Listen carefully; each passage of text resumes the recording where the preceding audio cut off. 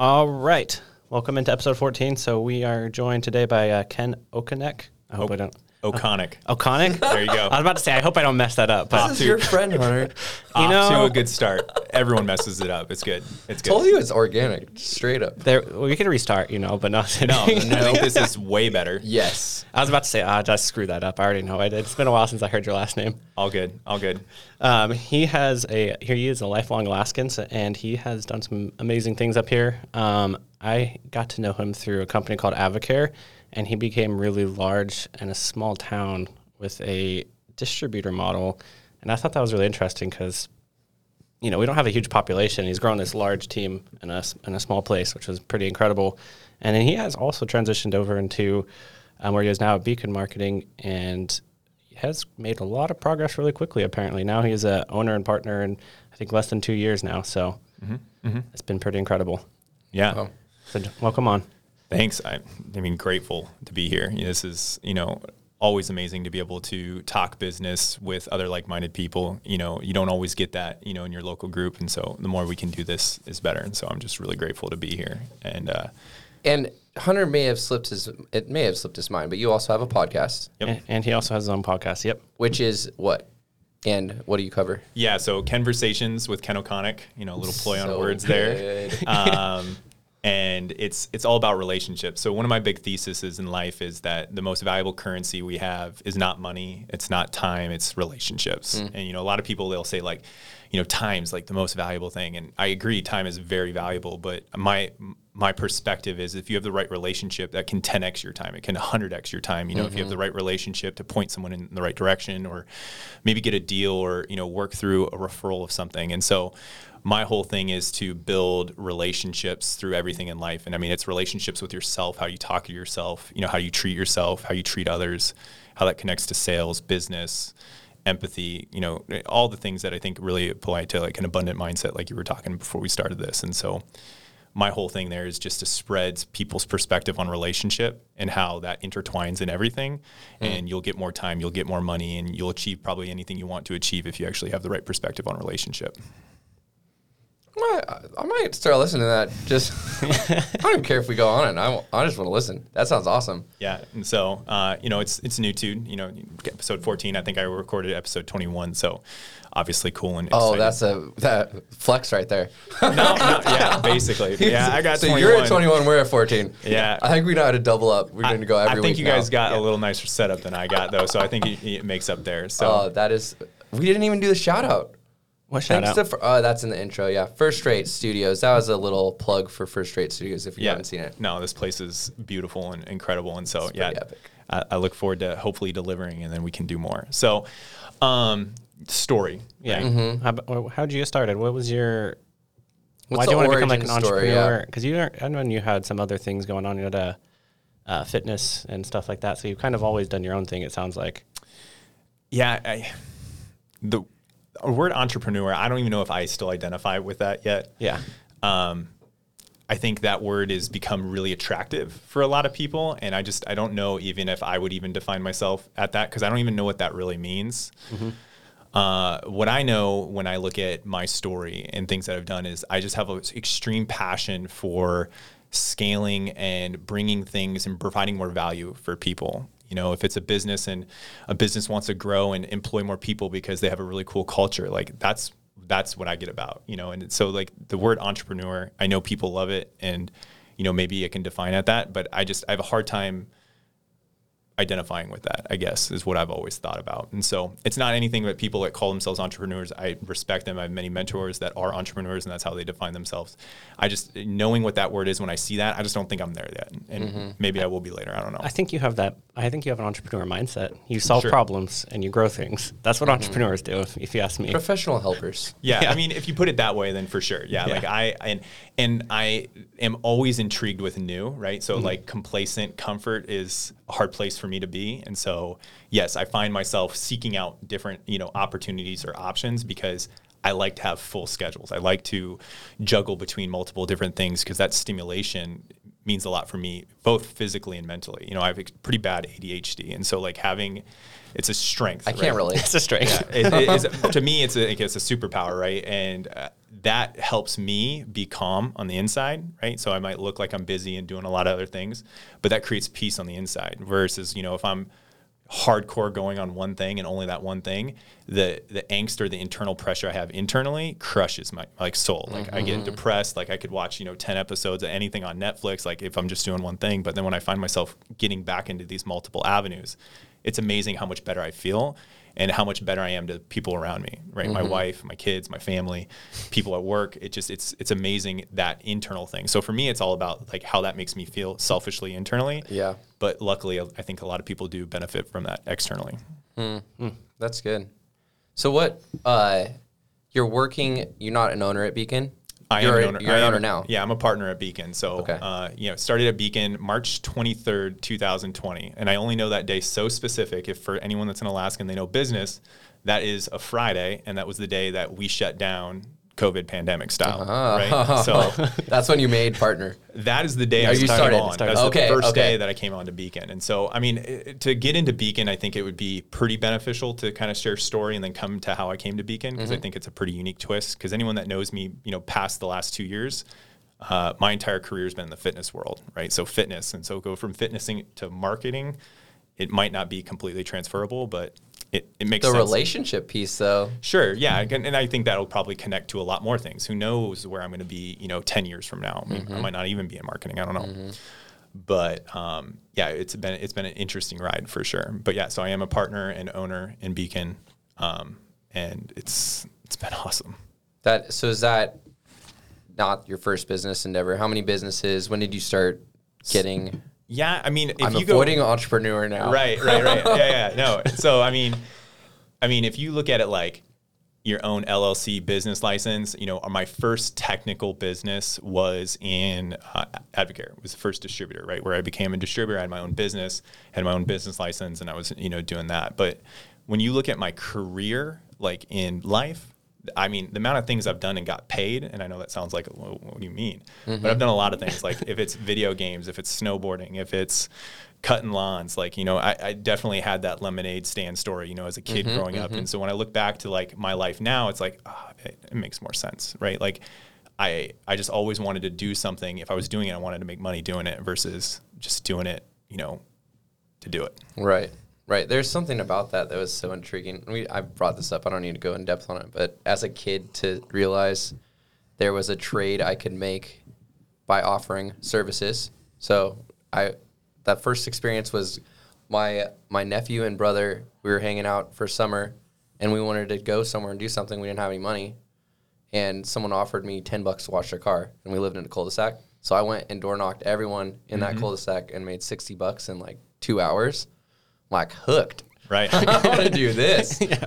Right. The concept there. I mean, that's my story, right? So the first story that I can think of that was like and it was more than it was just me. And that's where I look back and I'm like, okay, I know what my strengths are. I know what my weaknesses are. And when I wanted to get a trampoline as a kid, I was into flips and tricks. Like what boy, at like 12, 13 isn't into that kind of thing, right? And back then we didn't have all the stuff we have now to distract us. So a trampoline was like the cool thing in the neighborhood.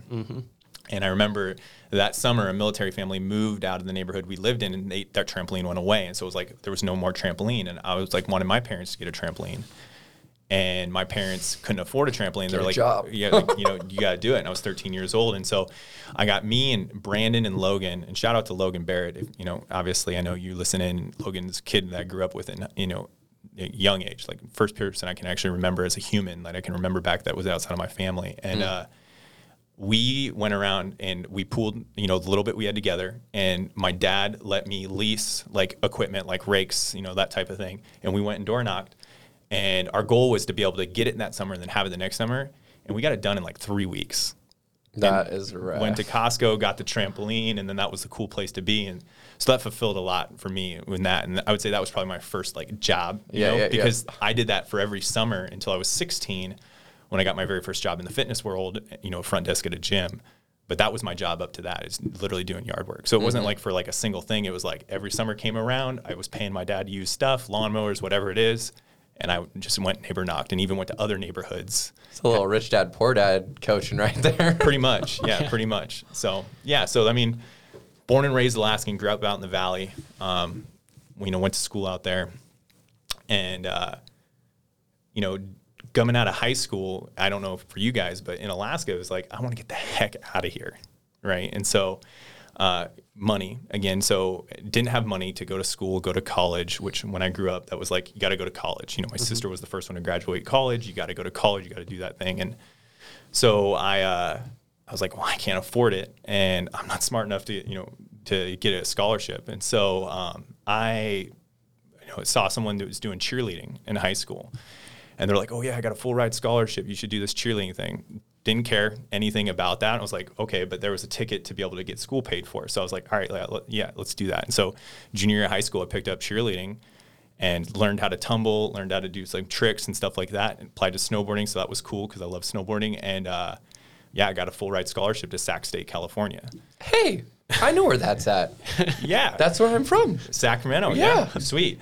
I hated it. It's not a great school. No, it wasn't, but. And Sac, when you went to school, was still the cow town. Oh, gosh. Yeah. I mean, me, so being like kid growing up in the Valley, not ever leaving the state one time in your life. And then you're like getting out of here. Like, yes, especially the Valley. You're like, you just want to get out and, get away from this place. I guess at least the way I it's felt common. growing up. It's common. Right. Yeah, I heard that a lot. Yeah. And hated Sac. It was hot. The people were so focused on them. Where relationship, I'll go to a gas station. It's a very different culture.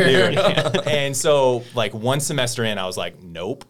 I get it. I'm losing the scholarship, go other things, move back to Anchorage and love my parents. But I was like, there's no way. I had a little bit of money saved up from, things that I was doing Taste on the of side. freedom. It's like not going. Yeah, not going back to my parents. So rented an apartment here in Anchorage, and it just, it started from there. I got first job I could get, I got a job at FedEx, and just worked as a regular person. And I was playing video games all the time, not really focused on anything because I didn't know what I wanted to do. And then I almost lost that job.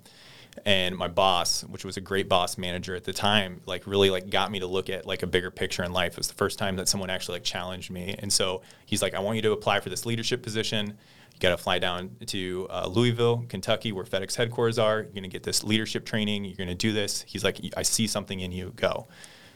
And if it weren't for Jeff that did that, Jeff Pfeiffer was the name of my manager there. Still have a great relationship with him now. I mean, that set me off for everything because then I learned leadership. And I love leading people. And when people hear leadership, they're like, oh, you like bot? No, I mean, I like... You want to control everyone? No. All I want to do is I want to empower you to be more. That would be my definition of leadership. If there's anything I can do to help you get a little bit of progress, take a little step. It doesn't have to be amazing steps. I don't have to get you to be a millionaire. If I can touch you through that relationship and help you grow you or just speak some life into you, that's all that matters to me. And so that leadership training changed everything for me. So came back from that, got in that leadership role. My whole life growing up, I wanted to be into fitness. I loved personal training. My first, real job, I was working at the front desk at Alaska Club. Everyone in Alaska knows Alaska Club. I mean, it's the biggest outfit in town. And lo and behold, front desk, what am I doing? Is I'm talking to people. I'm talking to the people coming in. How are you doing? What are you working out today? And so naturally into fitness, that's cool. Fill in that relationship role. And then you meet these personal trainers, right? These guys that are just working out all day, hanging out with people, helping them get fit. I'm like, that seems cool. I can get into that. And so while working at FedEx, I just started looking for a certification, looking at getting, certified. And this new gym opened up in town. It was called Bottineau, Alaska. Most people maybe know that, maybe not, depending. Bottineau is not the place it was when I first started there. I was Alaska Club owns now. A part of them. Yeah. Which actually helped with that transaction, the Wassiliga River location. That's a whole nother story. But okay. I was like, did I steal your thunder there? No. What happened at, so Bottineau came in, and I knew nothing about Bottineau at the time, but I knew I wanted to be a personal trainer. And so I wasn't certified, and I wanted to get into this. And I went and, met the owner, one of the owners. There was two owners at the time. And I was like, I can't afford the certification, but I really want to do this. And I don't know what he saw in me, but he paid for my certification. Wow. And started working at Bottineau. I was working at the Alaska Club part-time, working at Bottineau part-time. And it was just amazing, the relationship, right? Engaging with these people, helping these people, motivating them. It was starting to check off so many boxes for me. And so I left the Alaska Club and I was all in Bonnaroo. And, you know, what Bonnaroo did for me was probably one of the biggest impactful shifts in how I looked at what I could do in life, because it was the first time I tasted the benefit of you get what you put in, right? So personal training, you're only getting paid when you're training. Right. And if you're not training, you're not getting paid. So it made sense. Like, okay, so I make $11 a session. I train 10 sessions, I make that much. Well, if I train 20, I make this much. Well, what if I train 2 people at a time, 3 people at a time, 4 people at a time? And so really quickly, you know, I went from being just this trainer, not knowing a lot, but looking at helping people through relationships. And I mean, who's not motivated by money? I mean, people say they're not, but I call them liars. Like, you are. You just, it you makes don't have it way more fun. Right. Like, there's a little carrot, you know. Right. And so I just started training, and I started training like 270 sessions a month. And like the next person was training like 90 sessions a month. So I was like almost doing 3 times the amount of sessions they were doing. And I was making good money. You know, I was 19, I think, at the time, and I was making like $70K for a 19-year-old. And like, to me, that was like, hey, like, this ain't bad. Heck yeah. I would have loved to make that at 19. Right. Right. And so I was like, okay, FedEx, love you, bye. You know, and then I went all in there, and I did that for a brief period of time. But the fitness industry, if anyone knows anything about it, it is so catabolic. Like, when it comes to turnover, like, if you go to a gym, you see 20 new front desks in a month. Like, I mean, that's an exaggeration, but there's always just new people there. There's never people that stay. And so in the time, which that transition from never training a session to training like 270 sessions was like about an 18-month, 2-year period of time. And I was so tired of a different manager and a different manager and a different manager. Because training, you're not in a leadership role, but at FedEx, I was in a leadership role. So I knew what it meant to be a leader. I knew what it meant to grow something special. And so the manager and / owner of that area was like, listen, you got to get into management. You got to get into management. You got to get into management. And so I did. And that was the next thing, you know, leading a team and growing a team. And that's when I knew that I was like, one, there was a lot of like profit sharing and stuff like that. So you started to taste like this ownership thing. You're like, wait, so if I do this, I can get this. And if I get this team to do this, I get that. And so that expanded, again, my motivation. And, you know, that led me to Advocare, you know, because being in the fitness world, you can train people all day long. You can get them to even do all the workouts, but if they don't watch what they're putting in their mouth, nothing changes. Yeah, right? It's like 80% of your physique has to do more nutrition in the kitchen, right? Yeah. Yeah, I mean, I tell people it's 100 and 100 because you can eat great and not do anything, and you overeat good food and it's still bad, right? You know, people manipulate that all the time. You got to do both. And you got to do it equally. But you're right. It's heavily nutrition. And so opportunity, I'm like, if I'm going to do something new, and I want to get paid to do it. And so I found a direct sales company called Advocare. The owners were really interested in it. They brought it, you know, they were one of the ones that really motivated us to get into it. And I was like, all right, I'm not going to sell anything unless I try it myself. Let's try it myself. I got great results, felt great. I was like, okay, yeah, I'm going to do this with my clients. And I'm going to paraphrase because this is a 6 years journey through doing this with them. But I went from like, my goal was to make $500 a month to in the first month, I made $5,000. And I was mind blown by that. I was like, wait, I just made $5,000 just like helping people like buy products and get better results. And so I just started sharing what I was doing with anyone that had a pulse, and it fogged a mirror. And it was amazing how many people we were helping. You know, our team was like 100 people, and then it was 300 people, and then it was 1,200 people, and then it was like got up to like 25,000 people, you know, it spread out. And a lot of that was Alaska customers, but there was plenty of people like, you know, someone knows someone in SAC, or someone knows someone else somewhere else, and they get it going. And it afforded a life that I never thought existed, right? Even at the ownership level, you know, at Bonnaroo, of earning income like that and doing the things on the side of my own, never did I understand traveling. Never did I understand true freedom, right? Like, true freedom is going to a Costco on a Wednesday, right? At 10 a.m. and no one there, right? Yeah. You know, that's good. That's so practical. Right. True freedom was like living a life you wanted to live, not a life that you thought you wanted to live, that you were like, no, I want to go do that. And you just go do it, right? Yeah. People think they want to go do things, but then they go back to doing what they're doing. Right. And it's because I was seeing people making money around me that it just wasn't existing. Like people making $100K a month, and it's like more than most people make in a year. And so I was like, all right, there's something bigger here. And as always, I'm like, I want to think on that level too. I just, the way your mind starts changing, the things that matter and stop mattering, and the capacity that you grow when you're talking about those concepts. I think that's more attractive to me than the money that you're making at that point. And that's what it comes to, right? So, growing in that income and getting to a place where you're making more money in a month than you're making in a year, at some point it stops becoming about the money. Right. Right. The process is way more important than the prize. Mm-hmm. And once you get addicted to that, I mean, you can do anything. Yeah. Like, I believe that you can do absolutely anything, because the process is going to reward you well over it, right? And when you look back, even into personal training, when you look back, it was the process of what I was doing that was rewarding me, not the actual income. Even though at the time, because I needed money, it was the motivating factor. Right. But if fast forward, to where I am now, like, I am not motivated money like I was then. It's good to make more money, and I like that, but the process is going to reward me as much as I put into the process. Mm-hmm. That pivot from a poverty to a wealth mindset too, it's freeing. It's very freeing. It's very freeing. And I don't want to like slight that money's not important, because I mean, everyone needs money. It makes the world go around. But the one thing I want people, and many people that I coach and mentor, is I talk to them about money is not evil, but people make it evil because they don't have a lot. And so it's an easy cop to say, oh, it's evil. And my pivot to that is, it's not evil. Money is a magnifying glass of your core. Mm-hmm. And the more you have money, the more you at the core of who you can go do. Mm-hmm. So if it makes you evil, then you got to look inside and heal what's going on inside, and then that'll affect everyone around you outside. Yeah. Yeah. I've said this before. I completely agree, 100%. Yeah. And so, I mean, I just like putting that out there, because I think sometimes people villainize money, and I just stop. I mean, normalizing, like you were saying, like, how do you normalize making $100K a month? You start talking about it, and you start squashing it anytime you hear someone say anything other than that. And so it's just, for me, that's really important to put that mindset into anyone that's listening into that, because stop making it evil, because it's not. Well, there's a podcast I like, and the guy was talking about how he had, after whatever it was, 30 years, finally bought a 6-figure car.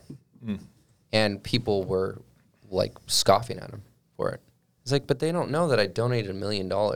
And that was a fraction of what I made that year. Right. You're thinking in a different context than I am. And it's like, I want to have those problems, Yeah. I want to think like that, because it's so interesting to see, like you were talking about the freedom. It starts exposing the things that you're chained to, right, or you're holding on to that you don't realize. Right. And and again, anyone that wants to villainize anyone for doing anything, like, they just don't understand. Right. And what I try to do is, like, everyone's going through something, right? Even that person that's got the car, that got that, and maybe they gave away money or not, like, you don't know. They got struggles, they got things. And for you to jump in their life and be like, oh, they got a nice car, must be nice or whatever, like, dude, check your own radar. Right. Like, well, that's something you can have, like me. I was making the most money I made my entire life 4 years ago. No, 3 years ago. How long have I been in real estate? 3 years. 3 years. Going on 4? Yeah. I think 3. My goodness, it's been so fun. But starting from scratch again. So I am not living the lifestyle you're living. It's still in that startup phase, and more so trying to keep my income creep down, because it's investor focused. Mm-hmm. But that was something someone said to me, is the difference between a poverty mindset and a wealth mindset is that wealthy are never broke. They're just in between income. Right. So it's that mindset and my perspective that came from that. I live in Mountain View in a 4-plex, and I drive a beater. It may be a nice model of car, but people don't know how I got into that car. Right. I didn't pay any money for that car. Right. I was very strategic about how I looked for that car. So what you see on Instagram, what you see driving around, I mean, when you start looking at the stats of how many people are living paycheck to paycheck. Oh yeah, it's unreal. Money is not. Yeah. It's not the thing. It's a tool. You're exactly right. And so, you talk about that, so it kind of gives into that, and I'll get into like some of the failure, right? You wanted to talk about failure. Mm-hmm. Not for the sake of failure, but there's lessons, and we want to expose that everyone has failure.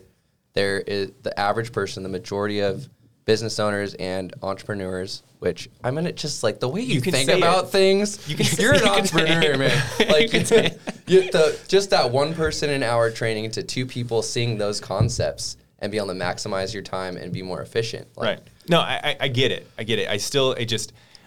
I look and know, like, a mentor of mine, you know, they make millions of dollars per month. And they have their hand in, you know, 12 different things every day, but that's 12 of their 33 things, right? Like, to me, that's entrepreneur. Mm-hmm. To me, You're just not at that level yet. in That's that okay. business. I know. I got things I got to work on too. We all do, right? So, but you're right. Failure is like, to me, there's always lessons in it, and it's not like I optimistically going around like, God, I want to fail today. Like that's never the goal. But it's that perspective shift. Right. And so I'll go to, there's just certain dates that are burned into my brain, right? So we're doing Advocare. Along that time in Advocare, and this will go to the Alaska Club thing like we were talking about earlier, is not even really trying, right? You know, I did my thing at Body Renew, was there for 9 years. We grew it from the one place to 13 locations, you know, a couple down in the States. I'm overseeing the entire company. I was the regional manager, so I was overseeing everything. I was traveling to Oregon to, you know, check on those locations. And it got to a point where I didn't have enough time, right? And I had to focus. Loved what I did at Body Renew. Body Renew was an amazing place, one of the best places, you know, because I wouldn't be where I am if it weren't for Body Renew. Yeah. But I had to go all in on Advocare. Like, I mean, the income that was there, the freedom that was there, I was like, I can't commit to 60 hours a week doing this when I can make twice or 3 times a month for 20 hours a week or 30 hours a week here. There's just more leveraged time over here to be able to take advantage of. And so in that, I did that. But for anyone that knows anything about direct sales incomes, you are a 1099 business owner. So you have your own business. You have all the facades of a business, but you don't have full control, right? There's a board, there's a company that's making decisions, and you're getting to go through the lens of the decisions that they're putting into place. And we could have a whole nother podcast. I'm not getting into the details of it, but the SEC just deemed what Advocare was doing as not being the best for the distributors. And really it was just a difference in perspective of how things were set up internally within the system. And distributors were doing the best by their customers to gaming the system, but it made their model look poor. Mm-hmm. And so in 2 weeks, I went from making more than I was making a year and a month to cutting 97% of my paycheck just because of how the company had to change it based on what the SEC did. That takes a big gasp of air out of her. Especially after you leave the one job you've been doing for 9 years and you lose 97. Did I make a mistake? 97. Yeah, I mean, and it was that period of time. It was like about 18 months. Luckily, I had a job at the Alaska Club because the Alaska Club saw everything I was doing at Body Renew. They saw what I was doing in the nutrition coaching world. So many people were talking about different things that were connected to me. I ended up meeting with the CEO of them, and they were like, hey, we want you to revamp our personal training program. So I at least had that going for me, right? So I had this other job that I was kind of consulting them on, and it was going good. Like, we were growing that PT department. I mean, in a period of 1 year, we increased the revenue of that department, net income revenue of like $300,000, which the PT department in the Alaska Club's not that big. And so that was a huge growth. It was like a 70% growth above their bottom line. But here's what's crazy is they jumped from having like 20 employees in the department to 60 with still that net growth. That's what you want to think. So your bottom line. Yeah, you triple your employees and increase that much revenue. And again, that's where it's like so cool. It's like providing that many jobs for that people, especially in like a personal training world. That's a hard world to get started in. It's challenging. Again, like we just talked about some of the challenges that were connected to it. So that was really awesome, right? So that helped bridge the gap. And yeah, I mean, I helped with the Body Renew to Alaska transition, 9 years at Body Renew. It helped with all that. So that was an interesting thing. They don't own the South one still, Really? I thought it was. No. Oh, that's interesting. No. And again, I mean, I'm not going to get into the details. I've been very intimately connected into that world, but they owned and transitioned the Eagle River and Wasilla locations, right? And then Midtown went out of business and South is still there. And Body Renew on South? Yeah. Mm-hmm. What the heck, man? I was going to go work out there, and they literally said Alaska Club bought us out and changed our prices, so we bumped up. At the South Club? At the Body Renew on Old Seward. Yeah. By 100th. When was that? Pre-COVID. I'm not saying you're lying. No, I'm saying I'm upset because I should have gone in and talked to someone. Right. Yeah. I mean, always again, maybe one of your listeners might know more than I do because, again, I've been removed from that. I know when I was at the Alaska Club, I helped with the transaction with the Eagle River and Westella location. That's such an interesting. Yeah, we don't have to talk about that now, but I want to see what that looks like on the back end, just how that structure. Oh, yeah. It's an interesting one. Yeah, for sure.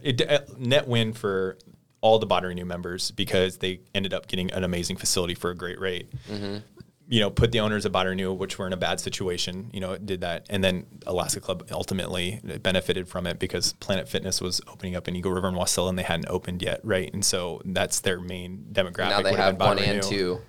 Right, Yeah. but they were able to get an Alaska Club membership for a Planet Fitness price. So Planet Fitness got, raked over the coals opening up because... we're going to pay $15 for a Planet membership. I need to go check around now because I don't think I got the right information if they're competing with Planet Fitness. Right. So anyways, all those things to be said. And then in December of 2019, so in June of 2019, I lose 97% of our Advocare income. December 2019, the Alaska Club walks in. I'm just walking in and did a normal day, and they're like, hey, we're not happy with the direction of the department. Today's your last day. No verbal, no written. No, that was verbal. Like that verbal, no person. Yeah, that was the first you heard that was coming, though. Yeah, I came in looking at what I was expecting to get a pretty big net bonus check at the end of the year based on revenue growth. They're like, we need that in our budget. I'm not going to get into nuance of what their Politics, decision was there. Yeah.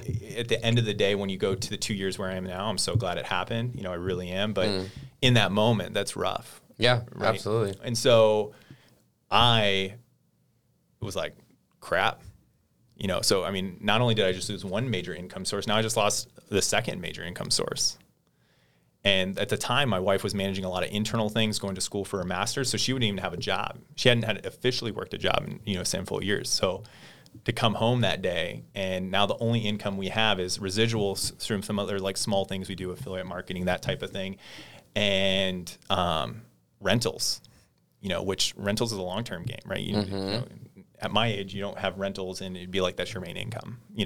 Unless you're a savant, which I'm not. But so, yeah, I mean, talk about failure, right? And so long story short, 16 years in the fitness industry, I needed to change. The fitness industry, especially in Alaska, I was done with, And so I made a list of 25 people that I respected and cared about and liked. And I called every single one of them, after that happened. And I was like, hey, I'm changing careers. I want to have a conversation with you. Just point me in a direction, because these are people I respect. These people I know. And so took coffees, went to lunches, did that. And one of my clients that was the assistant superintendent for the school district here, her name was Rhonda Gardner. I helped her lose 290 pounds over a period of 18 months. Wow. And respect her a lot. And she was like, you got to talk to my girlfriend, Jen, who runs a marketing company. Ken, you would be amazing at marketing. And I had never really considered marketing to be a thing. And so I checked them out online, started looking at them, like, this looks like a pretty cool gig. They're doing pretty cool stuff here, and they're all about, creating, digital marketing and big business marketing to small to medium businesses. And I'm like, all right, that's cool. And so I met her for lunch. 30-minute coffee ended up being like 2.5 hours. That's a good sign. Yeah, good sign, right? And so they invited. And when I was getting with Jen and the way Rhonda made it, she was like, "It's marketing, but she has all these connections, all these things. She's going to be able to get you to the right place." I'm like, "All right, yeah, let's go do it." And so she invited me in to, let's see the meeting, meet the team, see what we're doing. And it was like a 3-hour like brainstorm meeting of some of their clients talking through things. And it was awesome. Like we're talking different businesses, different business KPIs, their profit, their loss, how are they getting conversions? Like it ended up being like, a heyday for me, like just talking business. And I was like, this is pretty sweet. And so I was like, all right, what are we going to do? Let's do this. And Adrian, the other partner that lived in Reno at the time, hadn't even met her yet, just did that meeting, met with them. I was like, all right, I want to do this. Like, let's do something. And they were like, well, we can't afford anything right now. Business is tight. This whole pandemic thing that's starting out, I don't know how that's going to go. And I'm like, I was like, I don't care. Like, I'll take a commission check. Like, I can sell. I can do that. You guys want to get more clients? The pandemic's going to be weird. Like, just like bring me on for commission and then we'll talk about stuff later. And they're like, all right, cool. So I took like a heavy commission. So glad I did. Because, I mean, we're living in a digital world now more than ever. And what do businesses need when they don't have storefronts or brick and mortar? Right. They need Online. digital. They need online, right? Yeah. And so, yeah, the company took a massive jump. We, talk numbers. I don't know how detailed you guys get on that, but it took a massive jump. Like, they were doing like less than $1 million. The first year I was there, we did well over $1 million, almost $2 million. The second full year, we hit just shy of $4 million, and I'm sure we'll do $6 million this year. Wow. Probably. Massive growth. That's a pretty cool. I want to see that on a graph. Just Oh, I mean, That's rocket ship, yeah. I'm a numbers guy, so like any metric that you could talk about, like, their average client was paying $500 a month. Okay, well, now our average pay is paying $5,500 per month, right? The average new clients they were getting per month were 1 to 2. Now we're getting 3 to 5. Like, I mean, just this massive growth curve, right? And the reason why Jen and Adrian are such amazing business owners is they are so humble to who they are and just never assuming like they know anything and just completely open to multiple perspectives. Like, we could hire on, we're hiring on a couple new people right now. The brand new person's perspective to that company is just as important as mine, who's been a huge contributor to the growth of it. And that is a cool thing to be in once you actually get to experience it. Obviously, your hiring has to be on point, right, to find the right people, because you don't want to bring in the wrong perspective. But when you get the right person, you bring it in, it's pretty cool. And so, became a partner, just last year, June of last year. That was the goal, obviously, as things going. And I was liking it, and they were obviously liking it, because their first day was the day of the pandemic, and businesses are shutting down. why didn't you make them more money? Right. And so now the whole goal is just to continue to grow what we're going, and grow a culture company. That's why we describe ourselves as a culture company, and it's not really about the money. It's more about creating something special. Beacon as a company offers benefits better than, any regular, corporate job that I've seen, and we're 22 employees, and we offer Flex Fridays, completely work from home schedules. We provide all the digital. We buy you your computer, whatever setup you need to do all that, and you get to work from home and do great work. That's this is going after Heather. Yes. Yes, Reading Right. Heather Walton, the owner of Reading Right Alaska, was on talking about that yesterday. Just the outside of the box way that people, and it's more common in the lower 48. And I hate comparing, contrasting, because there's this animosity, which I think is fun, and it's I laugh at it. I like to poke fun because I get to play on both sides. He's from California, and he gets poked on. That's all. I don't get picked on. I pick on myself first. So I'm here for a reason. Yeah. I mean, love California. Just the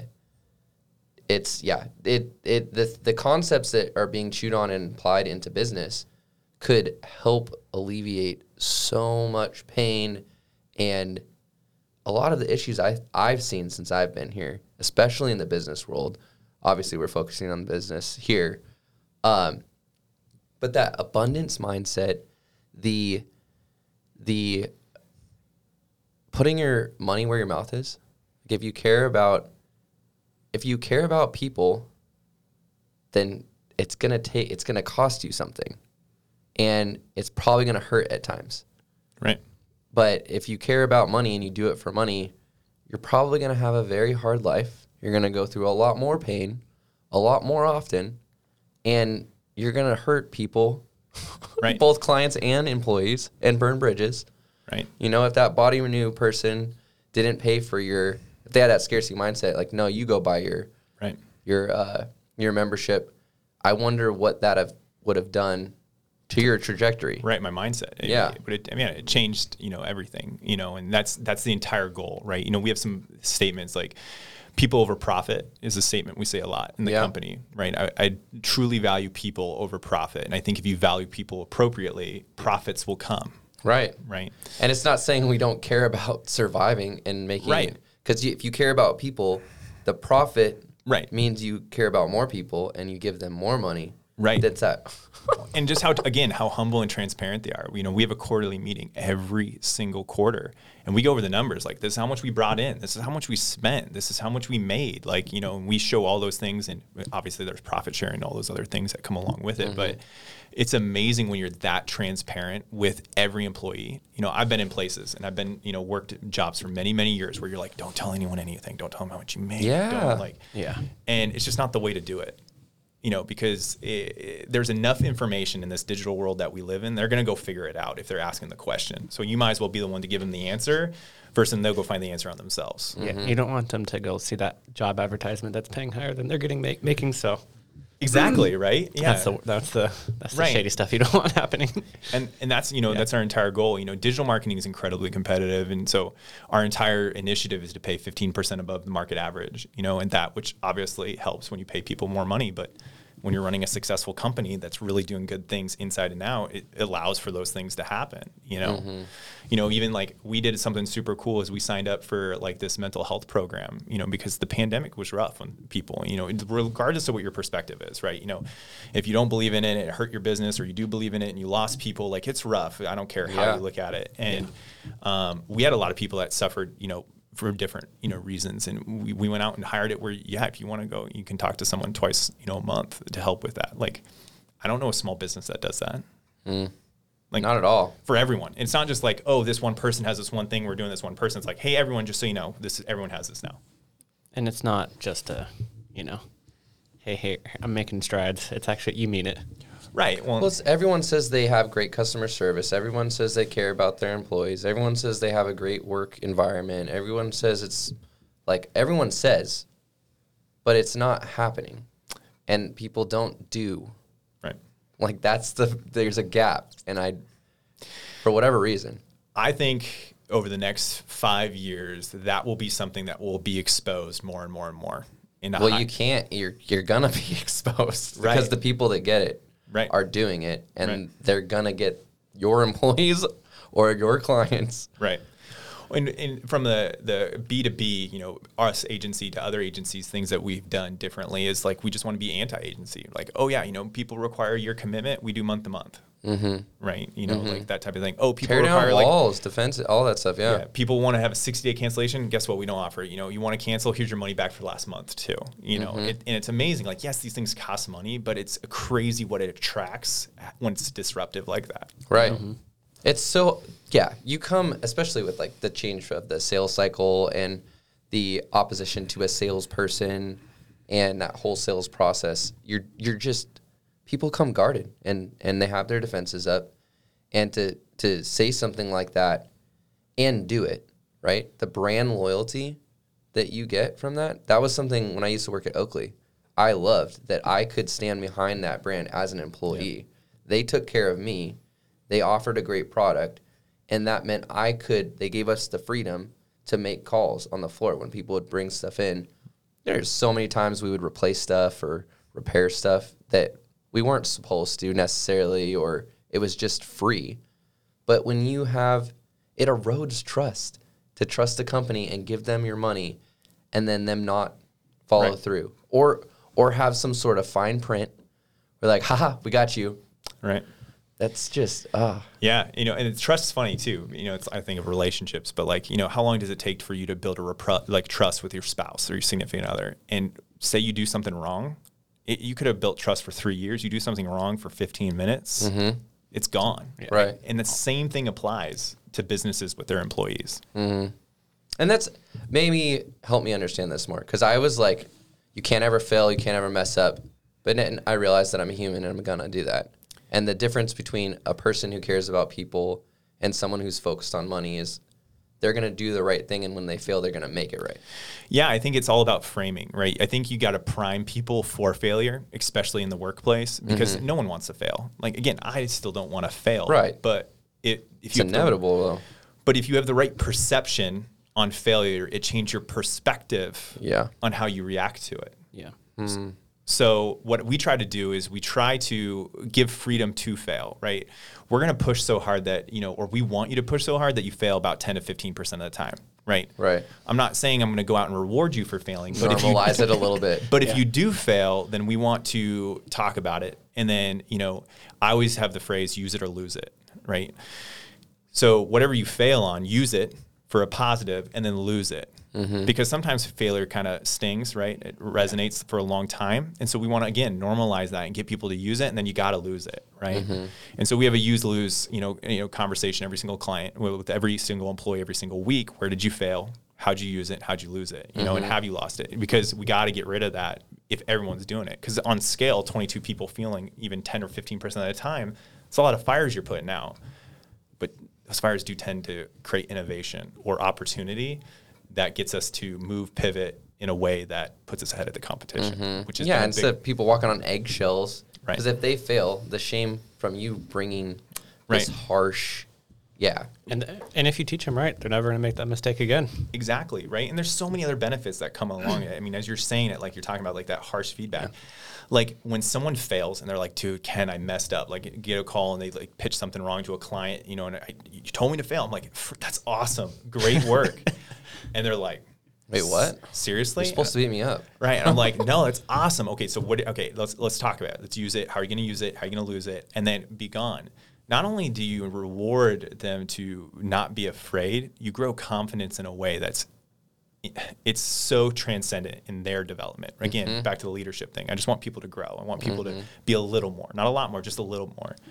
And when you can get someone to step outside their comfort zone, and then when they do it right, that is a profound thing, right? They come to you, then they're... Right. Well, they come to you and they're like, Ken, I did this and it didn't work, but maybe they did something. And I'm like, you did exactly what I'd have done. Awesome job. Give me a high five. Confidence. I mean, that's another intangible that's really hard to change, but normalizing that and then rewarding that in the right way with the right framework. And the loyalty and trust you develop, man, that to move when things are hard and going fast and all of that, to have that core in your employees. Right. And I mean, I'm going to make sure our whole team listens to this, obviously once I get it, but like we just pretty much grew a new skeletal system, and we're going to over the next year because we just signed a big client. We just signed a mental health client named Ellie Mental Health, and they have 100 franchises. And we're representing, it's a franchise marketing deal, right? So we're representing the franchise, but then all the franchisees. Independently? In perpetuity as they grow. Wow. Right? And so just even onboarding this client and then dealing what we've had through the last 6 months, because I mean, that client could be, half the size of the entire business, right? And so, but just to see how fast we've moved and grooved through that in this transition, and to see how people have come together, right? Because this type of thing can really divide people, or it could have people and be emboldened and double down. And it's been that. And so I think it's really a lot of the things we've been talking about that's allowed them to achieve that. But it's just incredible. Like, those people are going to trust you, and then they also, they're going to feel that they can come to you with anything at that point. Whether it's, they don't have to just come to you with just the wins to get your approval. They can come to you with anything, ideas, etc. Ideas, good, bad. That's the thing, is no idea is a bad idea, right? Because it doesn't mean you have to execute on it. If you execute on a bad idea, and then we have a different, conversation. But you're right. And even like the personal stuff, right? Especially in this digital world. I mean, half of what we operate, right, is across Zoom. And you might communicate more, you might see face-to-face more, but it's not the same as this, right? No. Face-to-face. And so figuring out how to break down those layers of value with them, and then getting them to come to you when they need you. Because I think another part that plays into it too is change happens, right? People change, the company's changing, right? Yeah. And who we are right now versus where we might be 2 years from now might change a little bit. And with that change, we need to be humble enough to know, like, do we need to walk away from a relationship with an employee? And them being open enough to come to us and then have that conversation versus an employee that's unhappy and stay on for 6 months or a year before you offboard them as a small business, because sometimes that's hard. And then they stay on hating life, like, because of what? Fear of retribution, fear of that, like, right, whatever it is. My whole point too is, like, when we're trying to grow anything in Beacon, it's I want to make you a better human, not a better Beacon Knight. Like, I don't want you to. Yeah, whether you stay here or go somewhere else. Right. Yeah. And so I want to normalize, like, it's okay. Like, I want you to feel as good about the day that you came onto Beacon as the day you left. Yeah. And we talk about that so people can feel that way if they come to us, which we've lost some people in the growth, which is totally fine. But that growth, that loss gives new life to a new opportunity, which has always been a net win for the company. And, every single one of those has been a net win for them. Yeah, I mean, thinking about failure at Alaska Club, it just made me think I'm so thankful I got fired from the Alaska Club. It's the first time I've been fired in my life, but I am so thankful. To think that I make more now in a 2-week paycheck than I did in an entire month there. I mean, those kicks in the butt sometimes. Like no parachute, no. And it made you do something wild. You're like, hey, I need help. I'm going to reach out to everybody and figure out who I can get help from. Right. Because it's hard to ask for help. Yeah. Yeah. It's really hard to be vulnerable. Especially the more you achieve, if you feed into your own ego at any point, which we all have, you're liars if you haven't. It's hard to ask for help. Mm-hmm. But the more that you realize asking for help is a strength and a weakness, and you obviously know who you're asking and what you're asking, it will grow you in ways that you will be very thankful for the challenge once it came to you. Mm. Yeah, and you have no idea how they're going to help you either. You're just like, hey, I'm in a situation. Right? Yeah. In place of our question, because he's already answered the biggest failure, I'm curious, as a lifelong Alaskan and someone who sees the value of abundance mindset and being a excellent leader in every way, putting your employees first and people over profit. If there was someone that was not in the place you are at Beacon, but they want to be, they're trying to figure out how to start moving in that direction, what would you say to that person? What would you have them focus on first off? And then anything encouraging? Yeah.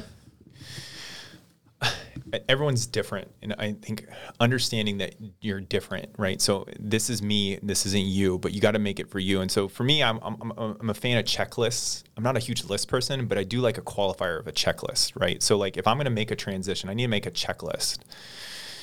And so sometimes in a lot of the checklists for the decisions in my life, I have some similarities, but then others are unique specifically to that. So if your checklist is like, okay, I need a change in my life. If I need to get healthier, I want to change my job, I want to start a new business. You need to make a checklist for launch, basically, right? Mm. So if you got a yes or no, like, does this give me energy or does it take away energy? Yeah. If it gives you energy, all right, that's a good check. Yeah. If it doesn't, then that's maybe not the direction you want to go, right? Then does this add value to this? So does this add value to my family? That's, an important thing for a checklist that when I'm doing decisions right now. Is this adding or, taking away value? And so I'll make a checklist for me of my requirements, and I need more yeses than nos on that checklist before I take the decision, essentially. And so. And you have to be honest with yourself. Exactly. Very honest. You might be like, maybe. There's no maybes. Well, if you know my personality, and I encourage more people to be this way, I'm not a scale of 1 to 10 person. You're like, okay, on a scale of 1 to 10, I'm like a 0-1 person. It's like either you do it or you don't. Mm-hmm. Yeah. Mm-hmm. I always told people I'd always ask them on a scale of 1 to 10, how important is this to you? And they say 7. I'm like, okay, well then you're a 1, because if you're not a 10, you're a 1. Mm-hmm. There's no in between. You either do it or you don't. Yeah. And I know that's hard and scary to live that way, but the minute you do, and I don't care what it is, you'll get your own self goosebumps when you make a decision. It ends up being a good one, or even it's a bad one, because if you use it and lose it, you still have shown progress in a positive way. Mm-hmm. That analysis paralysis thing, you don't ever move, like if you're focused on failing, right? Yeah. And what I was saying is you're being true to yourself. Right. And you have to own up to those mistakes when you do make them. So, but it's still true to yourself. But there's not as much fear. Yeah. The failure doesn't have as much weight when you're in that culture, when you're treating yourself like that, because you can't treat other people like that if you aren't. Well, yeah, and that's a really good point, right? It's the whole airplane crashing mentality, right? You got to put your air mask on before you put anyone else's. Yeah. Mm-hmm. And I think we get stuck in this world where we show so much how we give, and we got to, it's more important to, take care of the person next to you. But if you can't take care of yourself, you can't take care of anyone else. Mm-hmm. And we're all humans, and we're all a little selfish. And so if you just know what your checklist is for your own, good, your own, air mask, then you can start putting other air masks on other people. Mm-hmm. Yeah. My favorite analogy of that is you can't pour from an empty cup. So right, and the thing too is if you I've always used the phrase 4 walls. Like if your 4 walls aren't good, like if your family isn't good, your friend, your spouse isn't good, you can't go pour into someone else. There's a lot of people out there that are public successes, but private failures. Yeah. If you know what I mean. And to me, that doesn't resonate with me. And if that's good with you, you love your career, but your family's suffering like all day long, like that I just can't, I don't connect with that. And I have nothing against you. It's just, that's not for me. Yeah. I don't know if you guys know this, but guys know Gary Vaynerchuk? Yes. Love Gary Vee. Honestly, there's not a lot of people that I subscribe to when it looks like listening to content, or, I'm very guarded with the input that I take in because it creates my output. Right. And, I did, it was something that I kind of hesitated for a second. I just thought they got a divorce. I don't know. Wow, I didn't know that. It literally just happened. And he's dating some 20-year-old model. Oh, I didn't know that he was married. I thought that was just... No, he's always kept his private, it's very quiet. Like his kids and stuff. And I did see that post. And I think Gary Vee is amazing. Like I do. I'm not saying anything about it, but for me, when it comes to the filter, the people that I pay attention to, that matters to me. Because my family is very, very important to me. Yeah. Who I am as a father, that who I am as a spouse. Yeah. You're right, because character, right? Because at the end of the day, the only thing that you have is who you are. And when you leave, what are people going to say about you? And if I were going to have an ego in anything, that's the one thing I have, is I want people, it's impossible to say bad things about me. Because if you do, everyone else is going to call you out as a liar because you're like, you didn't know him. So where are we at? How do you, goodness, we need to have him back on. How do you, let's end on this. How do you separate that though with giving permission to fail, right? Because you're going to offend people. You're going to make mistakes and hurt people. So how do you do that and still maintain this it's not a people pleaser. Yeah, because I don't care about what people think. Right. 51-49 okay, is what I go off on that. 51 beats 49 every single time to be majority. Okay. And so if I do just enough to touch enough people, you'll know what kind of feedback you're getting in. And I don't need everyone. I just need 51. I don't care about the other 49. I'm going to re-listen to this episode. I need to hear that. I needed to hear that. Yeah. I mean, because at the end of the day, what matters most is the people you touch along the way. Right? And so I guess if I die tomorrow and more people say negative things than positive things about me, then in my opinion, I failed. I won't know anything else because I died, right? I'm not here. But I have a pretty good inclination of the people that I do know, it's happened. Because people start rumors, right? You guys have both been successful in life. People make up stories in their own head about you and then share that story with someone else. Yeah. Or they share it with you. Or if they share it with me, great. Honestly, I'd prefer that, right? Come to me. Well, I mean more like, you did this. And I'm like, sure. Nope, I didn't though. Right. Well, and I'm willing to have a heatful conversation about that because I enjoy that a lot, because the stories that people tell themselves are way more true in their head than it is in real life. Right. And I love to get into that with people. But my point to all of that is that people as a whole know what the positive is, right? I think it's this time now more than ever is really challenging because if you get on social media, the world's ending. Always, every day. It's ending. But if you talk to your neighbor, you talk to anyone that's on the street or in the grocery store, ain't that bad. Yeah. And I apply that same perspective to what I said about the one, egotistical thing that I would say about me is I want more people are going to know that they're going to look at me based on my philosophy, my teachings and stuff like that. You might not like me, but you can't disagree with some of the things that I've done. Guaranteed. Right. There's no way. I guess I have this same focus, and it's more of I want to have a reputation to where if someone says something bad about me, someone else defends you, or at least questions them and says that doesn't sound like Jake. Right. I wonder if he was having an off day because I'm flawed. I'm gonna make mistakes. Right. But I will always make it right. Right. And I will always put people before myself. That's to a fault sometimes, and I think that I need some more maturing in that, but definitely, I always connect things to fitness. 16 years in the fitness world, you do it all day long. I think of a selfless mom that will put their kids in front of them all the time. They'll make their lunches. They'll have this great lunch, and then they're going to go eat something at McDonald's on the way from dropping them off at swim lessons or whatever. But you have to feed yourself healthy to be able to take care of your kids. You have to be the example because kids watch well outside of that. And all those same things apply in life. Right, to anyone else, if it's the team of people that you led and grew in a business. I know that it works because Body Renew is a great example. That was not a smooth transition when I left there. I kind of smoothed over that, but it wasn't a smooth transition at all. And 32 people left in 90 days. Wow. After I left there. And it was because it was a smear campaign internally, unfortunately, Wow. about who I was. Like, it was like Voldemort is what the couple of employees, you can't say his name, like with Ken at Body Renew. And, but 32 people left over a period of a couple months. Wow. Because they were saying something different. Mm-hmm. That's affirming. So that's my, litmus test for life. Because what I did there is what I'm still doing now. I'm just doing it on more scale. And that's what you take with you, not the getting. I take all the positives. You Yeah. know, those two owners, I have much love for them. If I saw either of them walking down the street right now, I'd probably go up and give them a hug. Mm-hmm. I did have a really weird altercation with one afterwards. Like, they gave me the finger when they drove by. Like, I waved and they gave me the finger, and I was like, oh, okay, but that's okay. He's having a bad day. That's a magnifying glass on his character, though. Not totally, totally. But that's how it is. And I would say words of encouragement for someone that wants to go through that and they're scared to, or they're going through it right now. Like, it's such a simple thing, but it's so true. Like, this too shall pass. Like, I promise you, it will pass. It won't pass if you put your head down in the sand, like, what is it, an ostrich? Mm-hmm. It will pass if you press forward. And I use this a lot. It's pretty cool. So, like, you guys know, in Salt Lake, Utah, if you've ever been to Salt Lake, Utah, you can see it. Like, there's just like this flat. Everything's flat one side. Like, if you look out and you think you're in Denver or something, where you just look and it's just completely flat. Mm-hmm. And then you turn around and then you just see scaling mountains. Like, it's just crazy. Like, they come out of nowhere. Like, even more than here, I would say. Mm-hmm. Like, it feels like that stark contrast.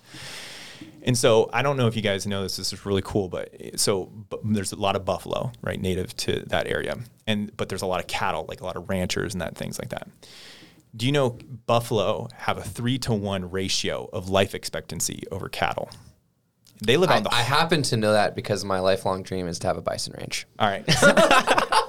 Start something new. Do you know why, though? Like, when it comes to, like, culturally, or not, I don't even know what it is, but behaviorally, what a buffalo does versus what a cow does. I mean, they're a lot more independent. They're a lot more self-sufficient. Right. But, yeah. But you got to think most cattle are, like, protected, right? They got people that, like, they're domesticated. Ranches. Yeah, they're going around feeding them. They're protecting they need help birthing. But this is the cool thing, and they used it in Salt Lake, and I did this at a leadership course, and they went through and showed a video on it and everything. It was really impactful. Is essentially when a bad weather storm is coming through, mm-hmm. cattle hunker down, but bison move through the storm. Mm-hmm. Because they know if the faster that they keep moving forward, stay warm, they'll get on the other side of the storm. Oh. The other side of the storm. Instead of just weathering it out. Oh, that's good. That is good. So that's gonna be my new favorite analogy. So, whatever you're going through right now, if you're sitting down and hunkering down in it, you're weathering the storm, and that is sucking the life out of you. Versus getting up and move forward, plow through it. And we have so many titles that we could use for this. Don't be a cow, be a bison. Yeah. And so, I mean, that's what I encourage people to do is wherever you're at, just move forward. Progress, no matter how little is right. more beneficial than steady still. You can't, have you ever tried to ride a bike and like keep the pedals like parallel to the ground and just not pedal? Doesn't work out very well. Doesn't work out very well, right? But if you pedal, no matter the direction, you pedal, you have movement forward. Yeah. Failures will happen. You'll learn from those failures. And then at some point, you will eventually get to a place you really want to be. Yeah. I can't think of a better ending right there. That was beautiful. Yeah. Based on that, though, I mean, what can our listeners, what can we do for you? Nothing. I mean, this has been awesome. I have a monologue on Conversations, and I've had some guests and stuff. I want to get more into the guests. So, so if people want to go on there, I have a lot of philosophies. I have a lot of in-depth things that something I speak on a lot is perception and perspective and understanding how your perception controls all perspective. And the cool thing about perception is you control it, right? Mm-hmm. It's your own mindset that controls your perception. So, people go listen on there. And then, hit me up. If anyone's got any questions on social media or anything like that, you can go search me, Ken O'Connick. Ken O'Connick is a palindrome, Kenokonek. So it's spelled same backwards and forwards. Little fun fact for you. Never realized this, yeah. Yeah, little Stanley Yelnats, right, from Holes, if you know that, spelled backwards and forwards. So, you can go on there and, do that. I mean, if anyone's got anything like that, reach out. I'd love to help. So you're just looking for guests? You're not hand-picking? No, I'm not even looking for anything. If someone reaches out and they want to talk, let's talk. I believe in perpetuity of giving away, right? Beacon does a really great job at that. It's a great example. I literally was on a phone call in the car right over here. This lady, crazy. She lives in Kodiak. She's having quads, 4 kids, natural, like completely. It's the only second one in Alaska. Well, Beacon is a digital marketing company. It's like you have to be able to spend $5,000 minimum with us per month to be able to do it. Mm-hmm. And she can't afford that. Right. But she has a really big goal and a dream and what she wants to do. And so we're going to spend, the next 2 or 3, hours of calls to just point her in the right direction. Because I want to help anyone, no matter what, for free. Mm-hmm. That karma is going to come back somewhere or another. I believe in that. Wow. Yeah, I do too. That's the go-giver. So if anyone wants to, reach out. Yeah, I was going to say, so if a business owner wants to get a hold of you, how do they get a hold of you?